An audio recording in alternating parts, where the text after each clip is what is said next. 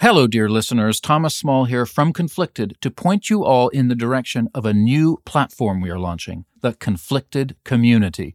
This will be your community hub on Discord for all things Conflicted. What is Discord? I'm glad you asked. Discord is essentially an instant messaging community platform, which will allow you to discuss all things Conflicted with fellow dear listeners, share resources we mention in the show, and engage in riveting post-episode debates. This is a paid-for community, and for a small monthly fee, you'll get access to the Discord chat channels, the opportunity to chat with myself, and, lucky you, Eamon. You'll also get exclusive content, bonus episodes, and ad-free listening. If this sounds up your street, and dear listener, why on earth wouldn't it? Then please do register your interest through the link, leveler.com/conflicted.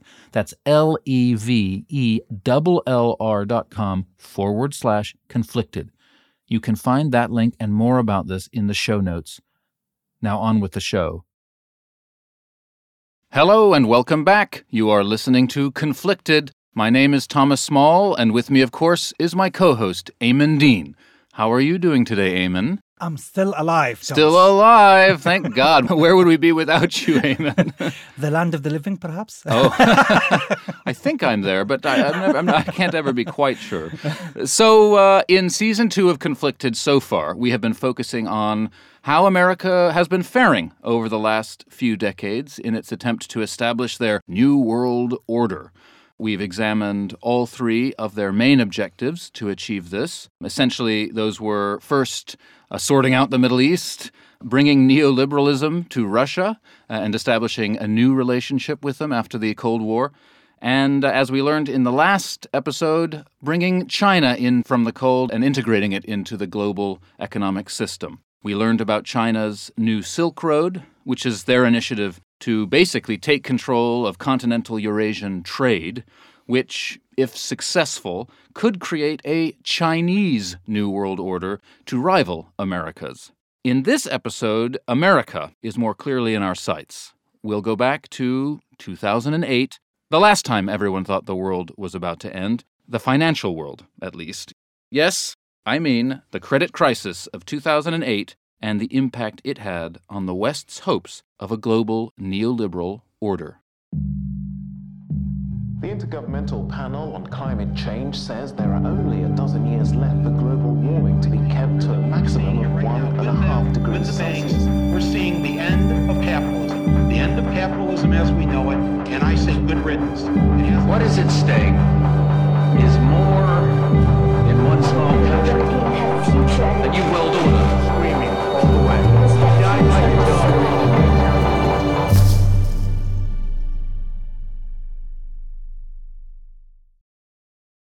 So, Eamon, we're talking about banking today. What makes you an expert on banking? I understand that after you left your job as a double agent for the security services working inside Al-Qaeda, you became a banker.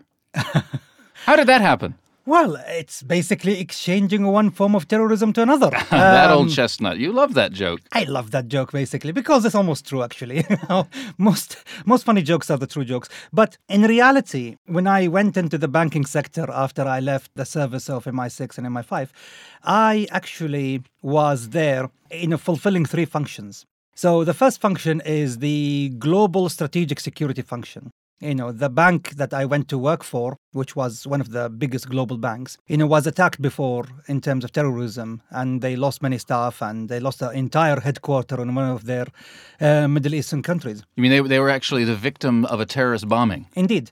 So that's the first function I fulfilled. The second function, is terrorism finance. So, no, I wasn't... You financed terrorism? No, wow. no. Okay. I rephrase here. It's CTF, or counter-terrorism finance. Oh, that's less interesting. Oh, that's too bad.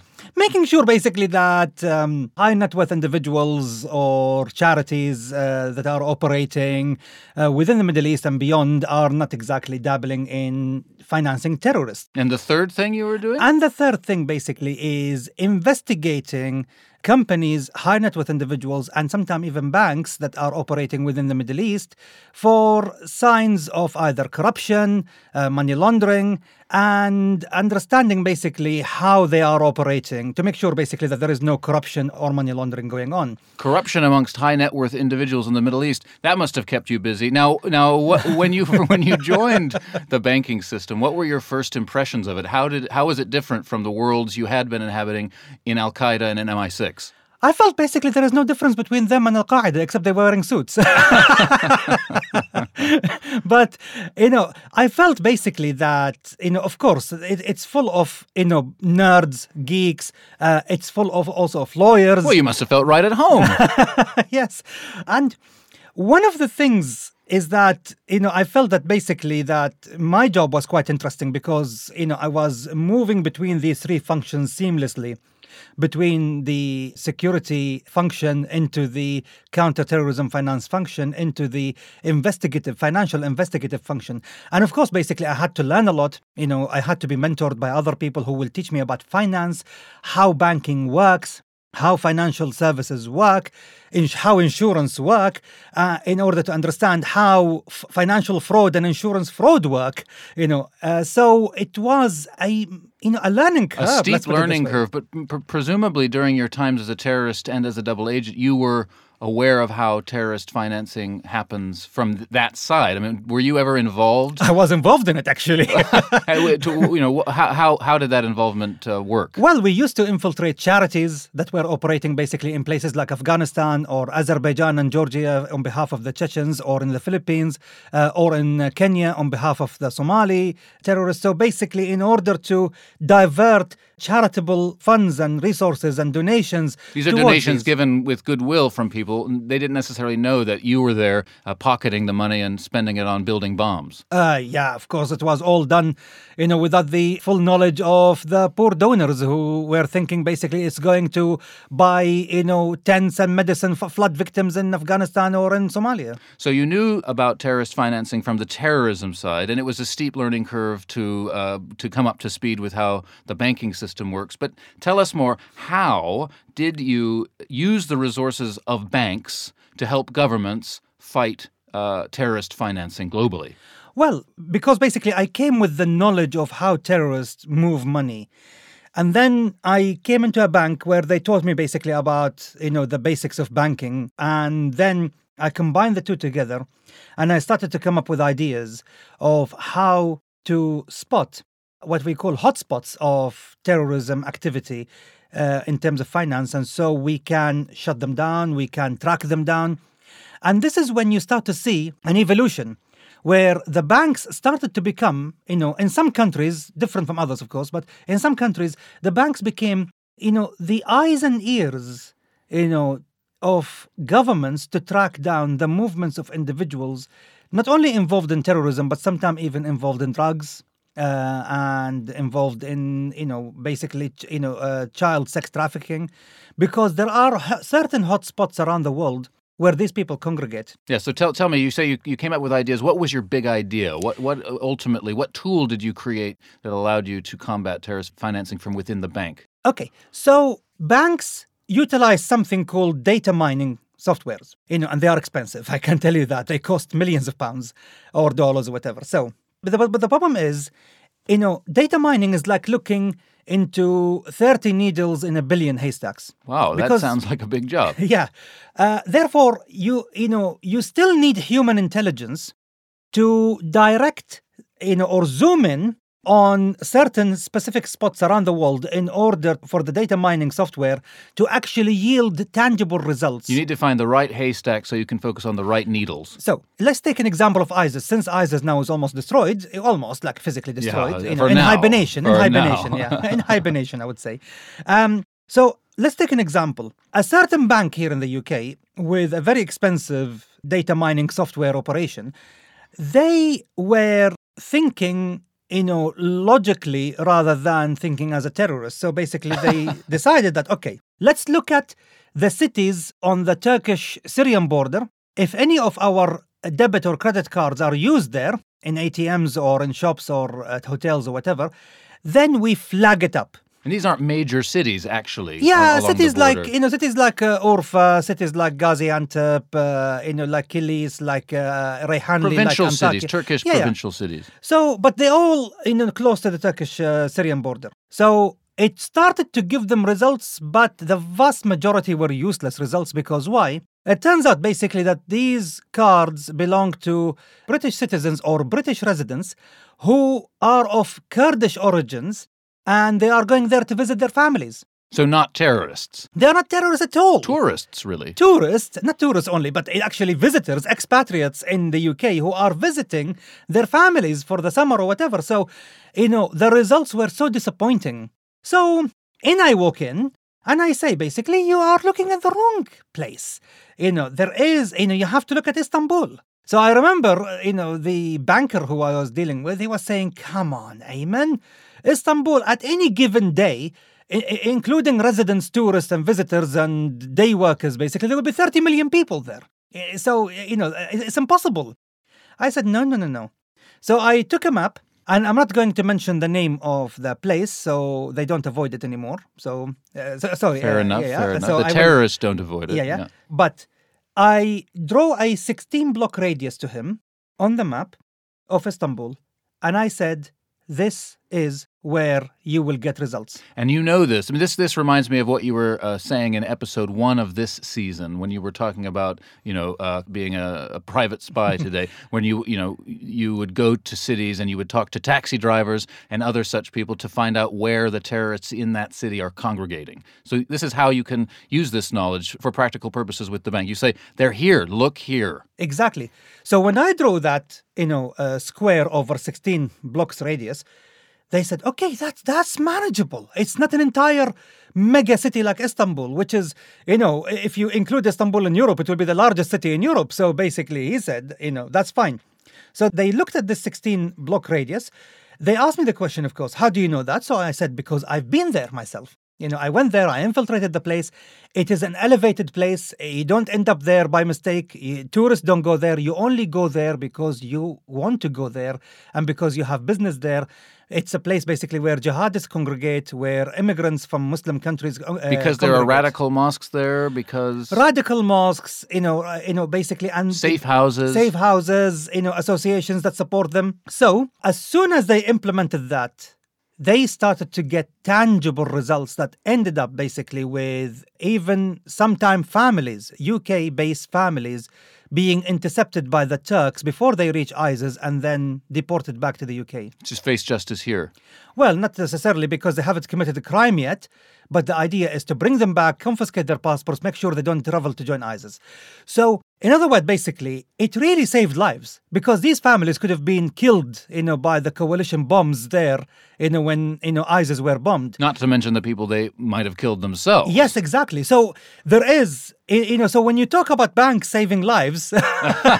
People usually don't talk about that, Ayman. Indeed, but this is basically part of their CSR, the corporate social responsibility, that they make sure that none of their customers is dabbling in terrorism. And this applies also to areas of concentration where drug dealings takes place. So they take the profile of the individual. Let's say basically they wouldn't necessarily take an individual who have a Turkish surname and say, oh, he's there, let's investigate. But if there is someone basically with, an English surname, a French surname, a Pakistani surname, an Algerian surname, but end up in that area in Turkey, then it's a red flag. It's a red flag. So profiling works. It saved lives. So that's Istanbul. What other cities were you able to sort of target or help target? Karachi, Manila, in Nairobi, in Kenya. So basically, there are many places around the world where, even basically in places that you will think basically it is kind of benign. But nonetheless, there is a concentration of certain individuals there or certain activities there. Even in Bangkok, for example. I mean, there are places that are famous like, for people who unfortunately go and have, inappropriate sexual, relationship with young girls. So, the idea... To put it lightly. Yeah, to put it lightly. So this is where, you can really, infiltrate and, yes. and, well, what's the word? You can really... Detect. Yeah, detect. This is how you can detect terrorism intention, So, and therefore, basically, you can alert the authorities. So there you are now working for a bank. In fact, it was quite soon after you started in the banking system. And in 2008, the famous credit crunch, the credit crisis, the global economic crisis begins to play out in really starting in April 2008 and then really hitting the fan in September of 2008. What was the environment like inside the banks as the bankers realized, holy smokes, something really bad is happening? Nervousness. Oh my God, I never seen many of my colleagues nervous. And, where I was working, it was in Canary Wharf, which is the financial hub of London, where the banking industry have their skyscrapers there. And I remember there is a place called the Reuters Plaza where Thomson Reuters headquarters is there. And in front of the underground station, which is the equivalent of the subway in America. So I saw many people from Lehman Brothers, basically, which is just, on the plaza itself, from their building coming, hundreds of them with their boxes. That's it, because it's collapsed, and that's it, cease working.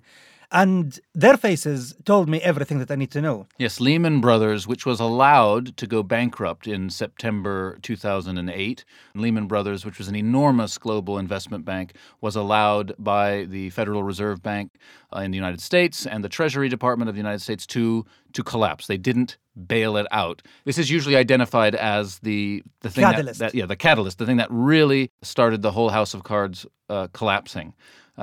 So lots of bankers are losing their jobs, but you didn't lose your job. Why not?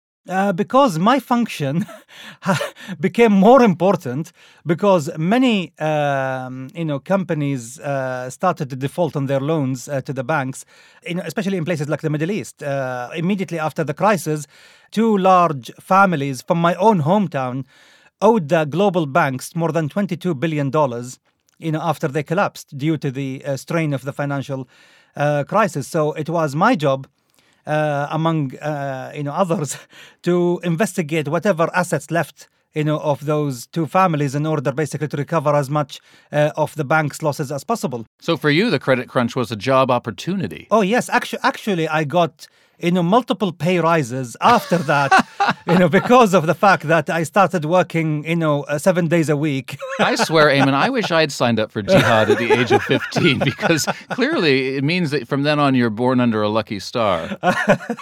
So just to create just to sort of provide some historical context here, the credit crisis had many phases. On the 17th of March 2008 in New York, the Federal Reserve Bank bails out a huge bank called Bear Stearns. It bailed out Bear Stearns, which was on the verge of collapse. And this, analysts pretty much agree, increased what was already a very morally hazardous situation because all the other investment banks, which were also facing huge pressures on the system at the time, thought, well, we'll be bailed out too. And that seemed to be proved when on the 7th of September that year in 2008, two huge government-backed mortgage security broker institutions called Fannie Mae and Freddie Mac were taken over by the government and bailed out.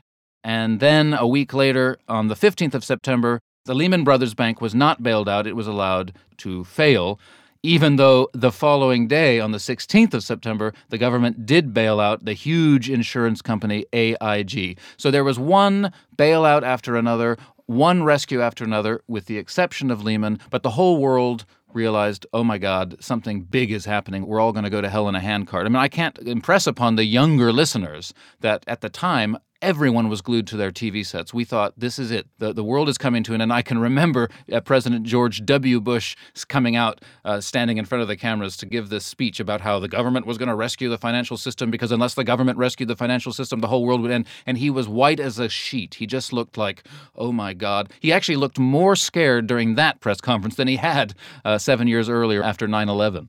Indeed, because it looked like as if the entire house of cards was collapsing and there was no one to put it back together again. So, Ayman, why did the credit crunch happen? I mean, we've heard about these things. I remember, and people probably remember hearing about things like credit default swaps and all these acronyms and all this financial verbiage used to be flying around. But what underlies the credit crisis? It all comes down, after 14 years of being a financial investigator and still to this day, I came to the conclusion that it was the result of abandoning the concept of risk. It's abandoning, basically risk aversion when it comes to lending. So you mean banks used to lend with the full knowledge that if they lent unwisely, they would lose, they wouldn't get paid back? Exactly. Banks take risk when lending because, remember, banks don't just lend what they have, banks lend what they don't have. So if you think basically that a bank is the money that they lend you when you take a mortgage or a credit card or a loan, that this is a money that is already existing there in the bank and by other depositors, then you're mistaken. The banks basically lend you, between 9 to 10 times more than what they already have in deposits. So if a bank have $1 million of deposits, they can lend up to $10 million to customers on the knowledge that not every depositor will come and take their money at the same time. This system is known as fractional reserve banking. So Indeed. banks are empowered to lend more than the amount of money they have in the vault. Yes. That obviously is an extremely risky thing to do because if you lend 10 times the amount of money you have in the vault and you don't get paid back, then all the money's gone. Nobody has any money. Exactly. But why we have this system? Some listeners will be screaming, why? And we have two answers for this. The first is to make sure that more people have access to credit. Otherwise, economic prosperity will be nothing like we have seen today, since, the 1950s. And the second is to increase the money supply in order for more people basically to have access to actual money in the system. The reality is that 95% of the money that we have in circulation are actually digits, in computers. In computers in these banks. Really only 5% of it is really tangible cash that we can hold. And the reason for this, some people basically saying this sounds like a Ponzi scheme, sounds like, as we say, call it a house of cards. But this is exactly why we have such a huge amount of prosperity, because the reality is there is no physical, tangible currency like gold or silver or platinum that can actually correspond to the amount of wealth that is in the world right now. Whether it's natural resources, land, space, data, technology, we don't have enough. Anything of value to catch up with it. I think the entire global gold and silver and platinum supply doesn't exceed $10 trillion. But the wealth every year we generate is 250 trillion. So you see, there is a 24-fold shortage, of anything tangible we can use as money. And so we created a system based, on trust, that we have money based on confidence that it has a value. We agreed that it has a value. So when people basically say that this is unsustainable, we say, no, it is sustainable because it actually has the global wealth as a cushion to stand on it. So confidence is not a bad idea, but it's a little bit fragile. Yeah, it certainly is fragile, as was proved in 2008. So I return to the question, in this case, what caused the credit crisis to happen? Okay. Why did the House of Cards collapse then? The House of Cards collapsed because there were too many houses in the system, being bought by people who cannot afford them. So the banks in America and elsewhere, primarily America, were compelled to give mortgages to people who actually, in the past, they wouldn't have given mortgages to because they couldn't pay back the mortgage. 3 letters. That's all it takes, basically, to understand how it all happened. 3 letters. CRA. The Community Reinvestment Act. Yes. Now, this was passed in 1977. It was an act that the American government passed in order to encourage banks, if you like, or force them to give loans to people who previously had not been able to get loans in order to buy houses. And in America, because of the systemic racial injustice of America, there was a sort of racialist tinge to this act because traditionally African Americans and Latino Americans hadn't had access to mortgages to the extent that white Americans had. Exactly. But you do this gradually. I've learned throughout my life that if you give an adrenaline shot, to any economic problem, is going to cause another problem in another organ somewhere else. Here is the problem, is that if you have done this gradually, over years, so basically you start to reduce the risk criteria by, let's say 5% incrementally all the time, then this crisis wouldn't have happened. What happened is that basically the risk aversion criteria basically has been thrown out of the window altogether in order basically to rectify, a clearly social injustice that was always there, which is the fact that African Americans and Latino Americans couldn't have access in large to mortgages in order to buy homes. But when you suddenly remove the barriers without making them gradual, just do it now in the early 2000s, what happened is that many of them now are able to buy homes. So we're talking about millions of families are rushing into the market where there aren't already millions of homes built already to cope up with the demand. So what happened is that it created a bubble where the price of these homes... It skyrocketed. There was more demand than there was supply, so the price went up, which caused all sorts of malinvestments to occur in the economy. Huge amounts of money was pumped into house building in order to catch up with the demand. The supply expanded, the price is expanding, and then credit is being extended in greater and greater quantities to people who can't pay back the loans. And then, of course, this becomes very complicated. These bad loans are then packaged by hedge funds and sold around the world, where very unscrupulous hedge fund managers are convincing global banks that, no, everything's fine. These are great. We have created very sophisticated mathematical algorithms that's going to protect you, even though these are bad loans. They're not really bad loans because, look, I'm waving my magic wand. They're not bad loans, but they were bad loans. And then, eventually, when the time came, no one could pay them back. Exactly, because what happened is, the government, in its haste to rectify certain injustices and win votes and all of that, they actually created a bubble. But that's interesting because you see, most of the time people say that the bankers caused credit crunch, but you seem to be laying the blame more at the feet of the politicians. Yes. I mean, for example, there's a very famous act which regulated the banks called the Glass-Steagall Act in America, which was founded during the Great Depression, which separated off commercial banking, ordinary everyday checking accounts, retail banking from securities banking, investment banking. Investment banking and commercial banking were split off from each other and until 1999, when the act was repealed, which allowed the previously two kinds of banking to be carried out by the same institution. A lot of people say the repeal of Glass-Steagall is what caused the credit crunch about 9 years later. Not necessarily.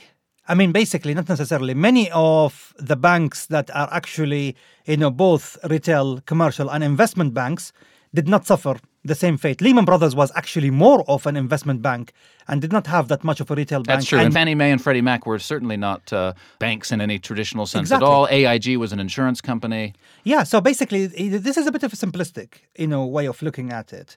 And this is why I'm saying that the reason it happened is because the government, without unintentionally, and as you know, basically, the road to hell is paved with good intentions, created a bubble.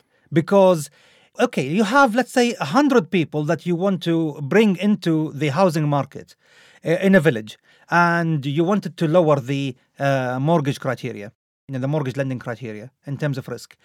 So you don't remove the barrier to all 100 at the same time. Otherwise, the price will skyrocket.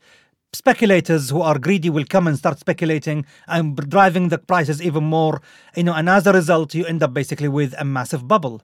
And bubbles is always synonymous with, modern capitalism, and even like as far back as the tulip bubble, in the Netherlands in the 1600s. So what you do, instead of, removing the barrier for the 100 people in the village, you remove the barriers first for 5.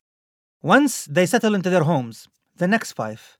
Once they settle, the next 5, and then you stop to see if there are, what is the housing stock is like. I mean, are there enough supply basically to cope up with an extra 5 or 10 demands? That's how you do it. But this sort of gradual long-term thinking isn't exactly what our democratically elected politicians are famous for. Unfortunately. Well, We could talk on and on about the details of the credit crisis from a financial point of view, but frankly, we'd put everyone to sleep. I'd like to shift now to talk about the response to the credit crisis on the ground, because very quickly we saw in America and spreading from America outwards tremendous populist movements opposed really to finance capitalism as it was being practiced. Most famously, the Occupy movement. It started on Wall Street, the Occupy Wall Street movement, and then it spread to other major cities. I mean, I certainly remember here in London when the Occupy movement came here, and they ended up camping out in front of St. Paul's Cathedral for weeks and weeks, and it was quite funny because, I remember TV interviews with the dean and the priests of St. Paul's Cathedral, who are very well-intentioned, nice Anglican vicars and things, really wringing their hands. What do? Do they forcibly remove these protesters who are, after all, animated by an antipathy to greed, which I think Jesus Christ also felt in his heart. So they didn't know what to do. Eventually, the protesters were moved on, and some of the priests resigned. It was really an extremely sort of heady time where you had, on the one hand, the big evil forces of the banks versus, plucky protesters on the ground saying, we need a new system. The system is rotten to the core. I remember, one of my friends at the time, asked me a question. He said, you work in the banks. Don't you think these banks are evil? And my answer was this. They are too incompetent to be evil. Well, I don't know. People have told me that Al-Qaeda is incompetent, and yet they're pretty evil. Well, the problem is with the banks, and I met many of their chief executives and the chief operating officers and, chief risk officers and all of these people basically to think that they are evil. It's just basically they are normal human beings like you and me who were lucky enough basically to be in the positions where they are. But, do they have greed? Every human have greed. And the idea basically that somehow the bankers are a class of their own in terms of greed is rather, I've seen more royals, oligarchs, and land-owning gentry basically who are the personification of greed. But bankers, on the other hand, what they see themselves, are as the conduit for human prosperity and the servants of free market forces. That's how they see themselves. I'm not sure the Occupy protesters saw them that way. Eamon, let's be serious now. You've described the system. You're, in general, a very objective observer of this system. But isn't injustice, to some extent at least, built into this system? Doesn't it favor some people over other people and cause this growing inequality that we see today? Of course. So are we just supposed to accept that? The entire economic system of the world as it is right now, basically, will always have inherent injustices built into it. Why? Because life is unjust. Life is unfair. We cannot escape, the unfairness of this world, in any sector of it, no matter what. And this is the problem. When people basically say that we want to build a completely fair, equitable, society, and I say, while it is noble, unfortunately, when you try to go against nature, nature fight back, and this is, the problem basically with the financial world. Okay, I give you an example now. Let's say that we take we are in the UK here, so let's basically take the entire UK population, 65 million people. Let's say basically that we take all the wealth that everyone owns, and let's give everyone £10,000 to start with, a new life, leveling everyone at the same level, and let's start. I guarantee you, Thomas, that everyone have 10,000 today. Within 1 week, we will have millionaires emerging. Within a month, we will have multi-millionaires emerging. And within a year, we will have billionaires emerging. Because it's just the natural order of things. The natural order, that's it. This is an advertisement from BetterHelp Therapy Online. If you had an extra hour every day, what would you do? Running? Reading? Self-improvement? It's all important, but the key is to work out what's important to you and make that a priority. Therapy can be a brilliant way to find out exactly what matters to you and make the change you need to feel like your time is unlimited. And for those thinking about starting therapy, BetterHelp is a really great option. It's entirely online and designed to be flexible. Just fill out a brief questionnaire to get matched with a registered therapist. With over 1,000 therapists in the UK already, BetterHelp can provide access to mental health professionals with a wide variety of expertise in mental health. Our listeners get 10% off their first month at betterhelp.com/conflicted. That's betterhelp.com/conflicted. This is very depressing. No, it's not depressing. It's the problem basically that not every human is as responsible with money as others. Yes, and not every human is as immoral as others. I mean, some people will steal that money. Some people will trick other people out of their money. Exactly. But some people basically will come up with, entrepreneurial ideas that, with products that, other people want to buy, and they will start accumulating, this money because basically they are making products. I suppose your point is that before long, the world would just return to more or less what we have today. Exactly. Exactly. So what I'm saying to people is that, do not be financially illiterate. You need to understand what wealth is and what money is. Let's get back to that in a second. I know this is one of your great bugbears. We'll get to that in a second. I want to move away now from the Western world because we've talked about how in the higher echelons of Wall Street, panic broke out and the banks were bailed out and the government got involved. Down on the ground level in Wall Street, the Occupy movement rose to fight against the evil bankers. Now, as all of this is playing out in the West over the next 18 months, in the Middle East, something occurs, which we discussed in Season 1 of Conflicted. The Arab Spring breaks out. First in Tunis, it spreads. It spreads to Cairo. It spreads to Damascus. It spreads to Yemen. It spreads everywhere, Bahrain. The Arabs are rising up against their rulers, and they're saying, we want justice, we want democracy, we want freedom, or whatever they're saying. Is there a link between these two things? On the one hand, a kind of groundswell of anti-capitalist movement in the West and the Arab Spring in the East? What people don't understand is that the world is a village. And, basically in one corner you have finance, in the other corner you have industry, in the other corner you have, commerce, in the other corner you have agriculture, and in the center you have water. So the water, I mean by that basically the energy of the world, oil and gas and natural resources, like in the Arab world and the Muslim world, and the finance, is America, the industry is Europe and China, and the agriculture is India and Russia and other places basically. And so you see basically the world is interdependent. So if America sneezes, the rest of the world catch cold. Well, America sneezed in 2008, and by January of 2011, the Arabs were on the street. Exactly. Why? Because because of two words really, the supply chain. The supply chain. We come back to the supply chain. Now, when there is a credit crunch here, in North America, in Europe, people stop buying products.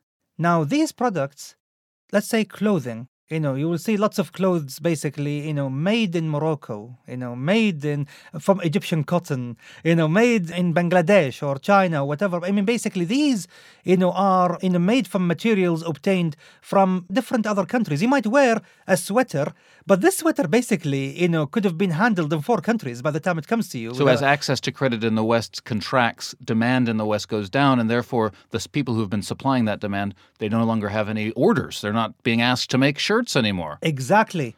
Not just only shirts, but parts or even extraction. So how does that lead to the Arab Spring? Because what happened here is you end up with a situation where you have more unemployed. The whole Arab world caught fire because one single individual who was a university graduate and unemployed, Al-Bouazizi, set himself on fire. Set himself on fire, and the rest of the world with him on fire, actually. In protest against kind of unemployment. He had a little stall. He had a little market stall. Because of the unemployment. I see. He was forced to resort to simply selling vegetables on the street. Exactly. And then some unscrupulous bureaucrat was oppressing him, and he decided the whole system was rotten, so he set himself on fire, and from there it spread. Exactly. So that is why, the idea that somehow what affects one part of the world doesn't affect the rest, and this ideas of protectionism, and we need to be putting tariffs and putting walls and No. We are in the 21st century. And whatever happens in one corner of the world affects the rest of it. That's one way of greatly. putting it, but another way of, since we're talking about the New World Order, is that, if America has erected this globalized order, globalization after all, where, as you said, agriculture is in one part of the world, manufacturing is another part of the world, and it's all being financed from the huge banks in London and in New York. Doesn't it mean that the New World Order is inherently fragile? Do we want a world order where if a bank sneezes in New York, unemployment throughout the Middle East grows to such an extent that civil wars break out? Let's put it this way. When I said to you the world is now a global village, then what we see here is that, yes, it's a fragile village, but it's a prosperous one. Because look at the levels of abject poverty in the world in 2020, and look at the abject poverty in the world in the 1900s, just 120 years ago. In the in the year 1900, I think the abject poverty basically reached heights of 80 and 90%. Now, abject poverty around the world basically is around 9%. So to tell me basically that globalization did not shrink poverty is rather disingenuous on in anyone's argument. So that's why I'm saying that yes, it's fragile, but because it relies on peace and order, as a conduit for this prosperity. But if peace and order start to crumble and nations start fighting each other, then the entire system collapses. Well, it's true. It certainly is true that abject poverty has decreased. It's hard to tell that to, say, a poor Egyptian who has no job, has no money. Bread subsidies are being lifted because neoliberal ideology is taking hold there. He can't even feed his family, so he goes into Tahrir Square and starts demanding. Well, this is the interesting thing. What is he demanding? During the Arab Spring, the demands were more political than economic. It was all about democracy. We want democracy. But would you say that, in fact, the Arab Spring protesters were barking up the wrong tree? It wasn't really about politics. It was more about the economic systems of the Arab world that needed reform? Just changing the politicians wouldn't do the trick, or extending the vote isn't really going to achieve anything? Is that what you're saying? Or is it all sort of mixed up together? Look, they understand, They, you mean the Arab Spring protesters? The Arab Spring protesters understood from the beginning that it's the oligarchy that is ruling them, which basically monopolize the money. If you look at every country which, the system entirely collapsed, if you look at Ben Ali in Tunisia. This is in Tunisia. Yeah. His daughter, his son-in-law controlled, lots of businesses basically in Tunisia. And look what happened. Egypt, the president, his two sons, Jamal and Ala Mubarak, and as the whole army. The whole army, as well as the party apparatus, Hosni Mubarak's party, the National Democratic Party apparatus, Ahmed Izz, and many others basically and Mustafa Hisham Talat, all of these people who controlled, monopolized many aspects of the economy. Libya, of course, basically you have Colonel Gaddafi and his sons, Saif al-Islam, Hannibal, Mu'tasim. Hannibal. Can you imagine naming your son Hannibal, really? He believed basically that, he hated the Italians so much because basically of Italy's history in Libya. And he think basically, okay, our neighbors, the Tunisians, have Carthage, and we were part of the Phoenician Carthaginian, heritage. So I should name my son Hannibal, the scourge of Rome. Yeah, the man who conquered Rome. Well, almost conquered Rome. Almost conquered Rome, to spite the Italians, Anyway, so Gaddafi controls a lot of the economy. The Tunisian leadership controls the Tunisian economy. The Egyptian leadership Same with Syria. Syria, for example, Bashar al-Assad's mother, Anisa Makhlouf, her brothers and her nephews, Rami Makhlouf and others, they control 60% of the Syrian economy. Just let this sink in, 60%. Yemen? In Yemen, it was far more different, but it was a failure of the nation state to provide any sort of services whatsoever. So you think that the Arab Spring protesters really did know that when they're protesting against their government in the name of democracy, what they're actually wanting is the dismantlement of this corrupt oligarchic economic system and an increase there of economic opportunities for everyone. Basically, liberalism, basically the thing that the American New World Order is supposed to be giving them. The ruler of Dubai, Mohammed bin Rashid, in 2011, basically, he gave a speech. It was a rare speech where he was so candid. He was so candid.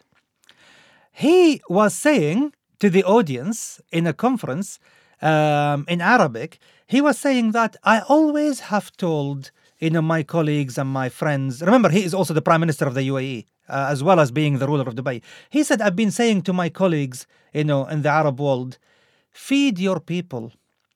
Give them jobs, give them opportunities. Do not allow certain people to monopolize everything, because what's going to happen is that these people will end up rising against you. Because hungry people have nothing to lose. Hungry people got nothing to lose. So, and this is why in the UAE, as well as other resource-rich countries, basically in the Arab world, the royals are very rich, filthy rich. But at the same time, they do not really squeeze, the people basically out of their savings and out of their pockets. They still allow people to have loans to build houses. They give them free parcels of land. Land is free. Give them parcels of land. Give them long-term loans from the government. They encourage entrepreneurship. Yeah, encourage entrepreneurship. Give them loans to start businesses. Send them, to America and to, Europe, basically to gain degrees. I remember during the election campaign here in the UK, whenever basically you hear, people who are leaning towards, socialism, like Jeremy Corbyn, the former leader of the Labour Party, whenever basically he talks about economic models, I always look at him and say, the country that you most hate in the world, which is Saudi Arabia, he's written so much against it, it's the economic model that you want to implement, you idiot. It's the one you wanted, because basically he wants free education. Well, Saudi got a free education, and actually they send their students basically to Western countries, to pay their tuition fees, their tickets, and hundreds of thousands of students. Hundreds of thousands. I think by far now it's 400,000 students who benefited from this. They got salaries and accommodation and their tuition fee paid, and tickets back and forth to their education destinations.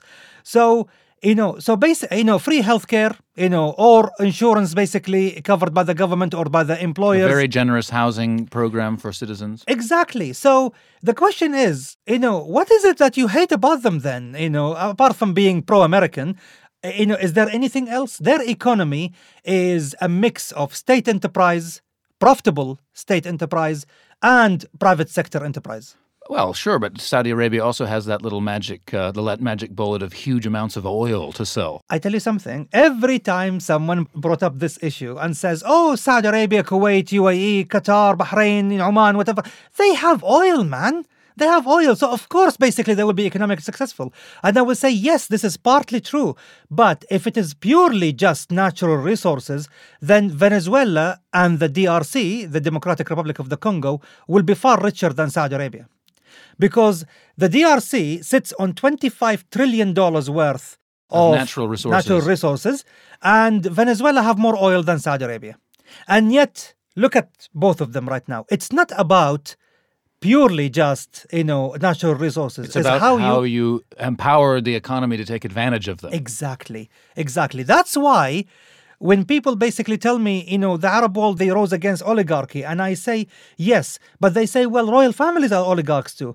And I will say, yes, but the difference here between one set of oligarchs and the other is that if one oligarch or a government, let's put it this way, if a government runs its country as a business and take stock of the potential of this country to generate profit, then you have prosperity comes in.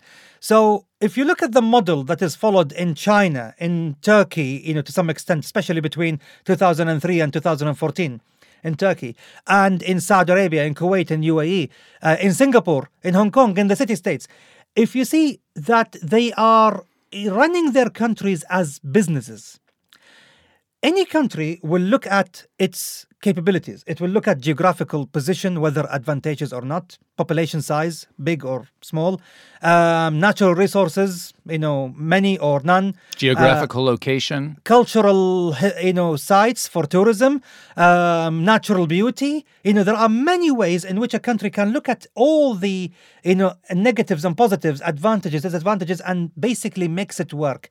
And then start with the idea. First of all, everything you've learned about economics in terms of Marxism, capitalism, whatever. All the great 19th century ideological buzzwords. Exactly. Throw it in the rubbish right now, dear listener. Please throw it in the rubbish. Aimonomics, everyone. Here we go. Aimonomics. Why? Because we live in the 21st century where the last 10 years, technological advances were more than the past 100 years put together. And the past 100 years were more than the past 10,000 years put together. Which means we need new kinds of economics. And with the world becoming a global village where we are so interdependent because of technology, because of the communication revolution, and the information revolution, we need to have new kind of economics. Not some one-size-fits-all global paradigm of neoliberal American domination, but... Or socialism. No, we don't need Marxism, we don't need capitalism. So when you said that countries should be run like companies, you're not just parroting some super right-wing capitalist perspective. No, I tell you something. The right-wing people basically say the state should just regulate and should not run any business whatsoever. I disagree. And the left wing basically will say that, the government should own the means of production and, basically run them for no profit motive for the benefit of the people. That also I disagree with. What I agree with is a, country where there is a state enterprise run efficiently for profit and also private sector that actually support the public sector to achieve profit and to maximize the prosperity for the people. And this is the model being pursued in these countries like Turkey and China and elsewhere that you mentioned. Exactly. So when someone says to me, Ayman, have you seen for God's sake, any state-run company that generate profit? Because this is the skeptics always. And I tell them, yes, the largest company in the whole world. Saudi Aramco. Because my father worked there, my uncles, all of them without exception worked there. Half of my cousins and their kids work there. So I know all about Aramco. And I can tell you basically that the largest state-run enterprise in the world is the most profitable company in the world. In 2018, they made $111 billion, more than the other 5 largest oil companies that come behind them combined. Well, of course, I want to counter by saying, well, you can sell oil. So you pump oil out of the ground, you sell it. I mean, is that so difficult? Look at the National Oil Company of Venezuela. They are making losses all the time. And basically the other 5 private companies, basically just behind Aramco globally, combined together, actually they have larger production value together than Aramco, yet their profits were less than Aramco, even though they are privately run and Aramco is a state-run. It's also very important to point out that Saudi Aramco doesn't just sell oil. It actually is the linchpin of an incredibly sophisticated petrochemical industry that the Saudi state has allowed to grow in Saudi Arabia, where they don't just sell the oil, they refine the oil, they oversee manufacture of oil products. So it's a whole industry which leads to economic prosperity there. Exactly. So and Saudi Arabia run other companies basically like this. Ma'aden, which is their mineral company. They do that. So they do that. So actually Norway does that. It's not just only like... Yeah, the Norwegian oil company is state-owned and profitable. Equinor is profitable and this is state-owned.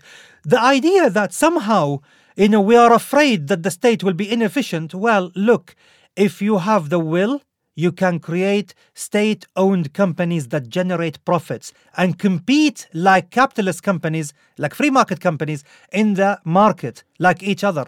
This sounds remarkably moderate and balanced for you, Ayman. You're basically arguing for an intelligently designed and run mixed economy, some state ownership, some private ownership, as long as everyone is animated by the profit motive in order to spread prosperity more generally. Exactly. So first of all, leftists should drop this, notion that profit is immoral. Mm-hmm. And the right-wing, ultra-capitalists should drop the notion that there will be no efficient and profitable state-run enterprise. But Ayman, what about, dare I ask it, democracy, human rights, liberal societies? I mean, you've mentioned China, Turkey, Saudi Arabia. they don't really score very highly when it comes to that side of political economy. Of course they don't score highly in that side. Is that not something we should care about? Of course we should care about. We should care about the human rights of every single human being on this planet. Their right to free speech, their right to assemble, their right basically to express themselves, the freedom of conscience, freedom of religion, freedom of not having religion to begin with. So how does that square with what you're advocating? Okay, because politics and economics are two separate things. And anyone who try basically to argue otherwise, look at China, look at Hong Kong, look at Singapore, look at Saudi Arabia, look at Norway. All of them have very different politics from each other.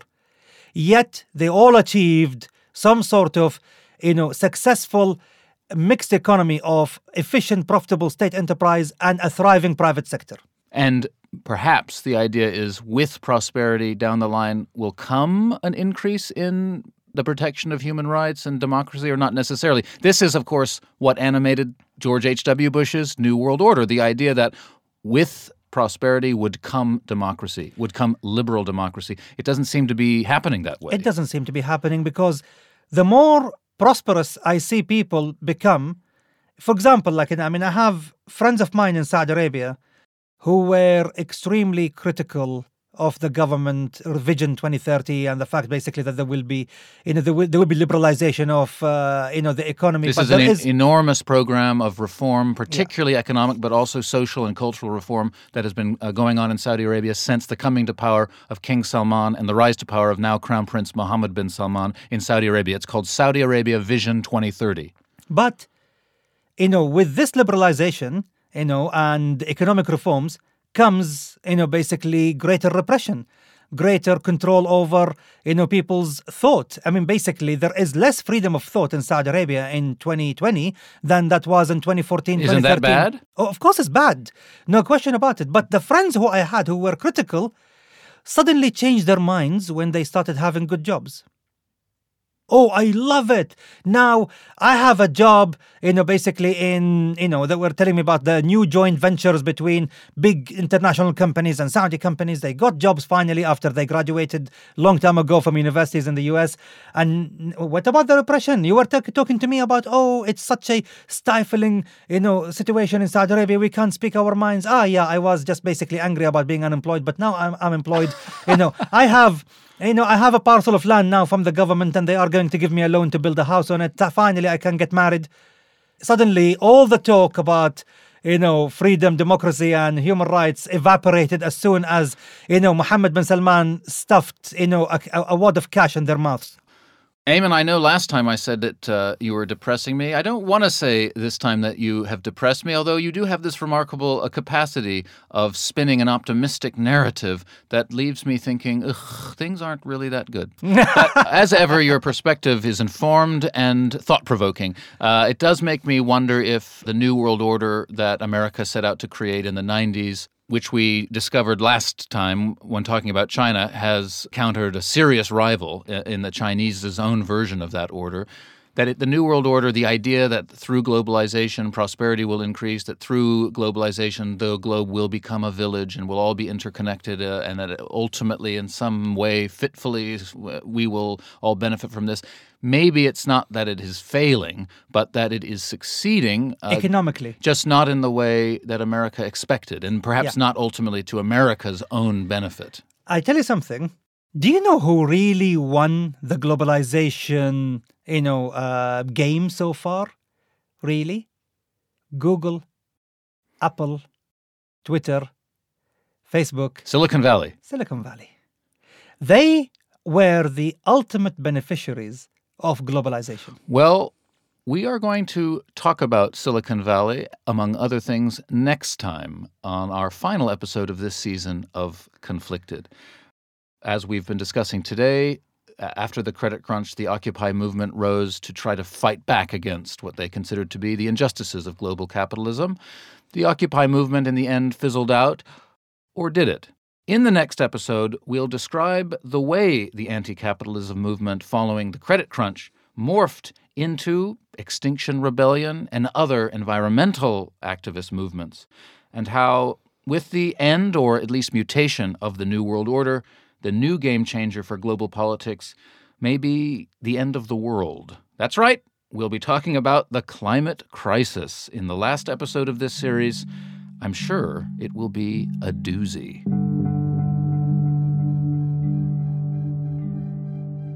If you would still like to find out more about the effects of the 2008 credit crunch, enter our competition to win a copy of a wonderful book called Crashed: How a Decade of Financial Crises Changed the World by Adam Tooze. This is presently the definitive narrative history of the 2008 financial crisis. Tooze is an excellent writer, and though his left-leaning views would probably irritate Eamon, the book is well worth reading. To be in the running to win, just make sure to become a member of our Facebook group before the 15th of April. Find it by searching Conflicted Podcast Discussion Group on Facebook. In the group, you will find articles and further reading, and it's also a place for you to enter into discussions with all the other Conflicted listeners. You can also find Conflicted on Twitter. We're at MHConflicted. And if you enjoy listening to the show, please do us a favor and rate us, review us, or maybe even tell other real human beings in your life about Conflicted. Join Eamon and me in 2 weeks' time for the next episode of Conflicted, in which we conclude our journey across the unraveling of America's New World Order. Conflicted is a Message Heard production. It's produced by Sandra Ferrari and Jake Otayevich. Edited by Sandra Ferrari. Our theme music is by Matt Huxley.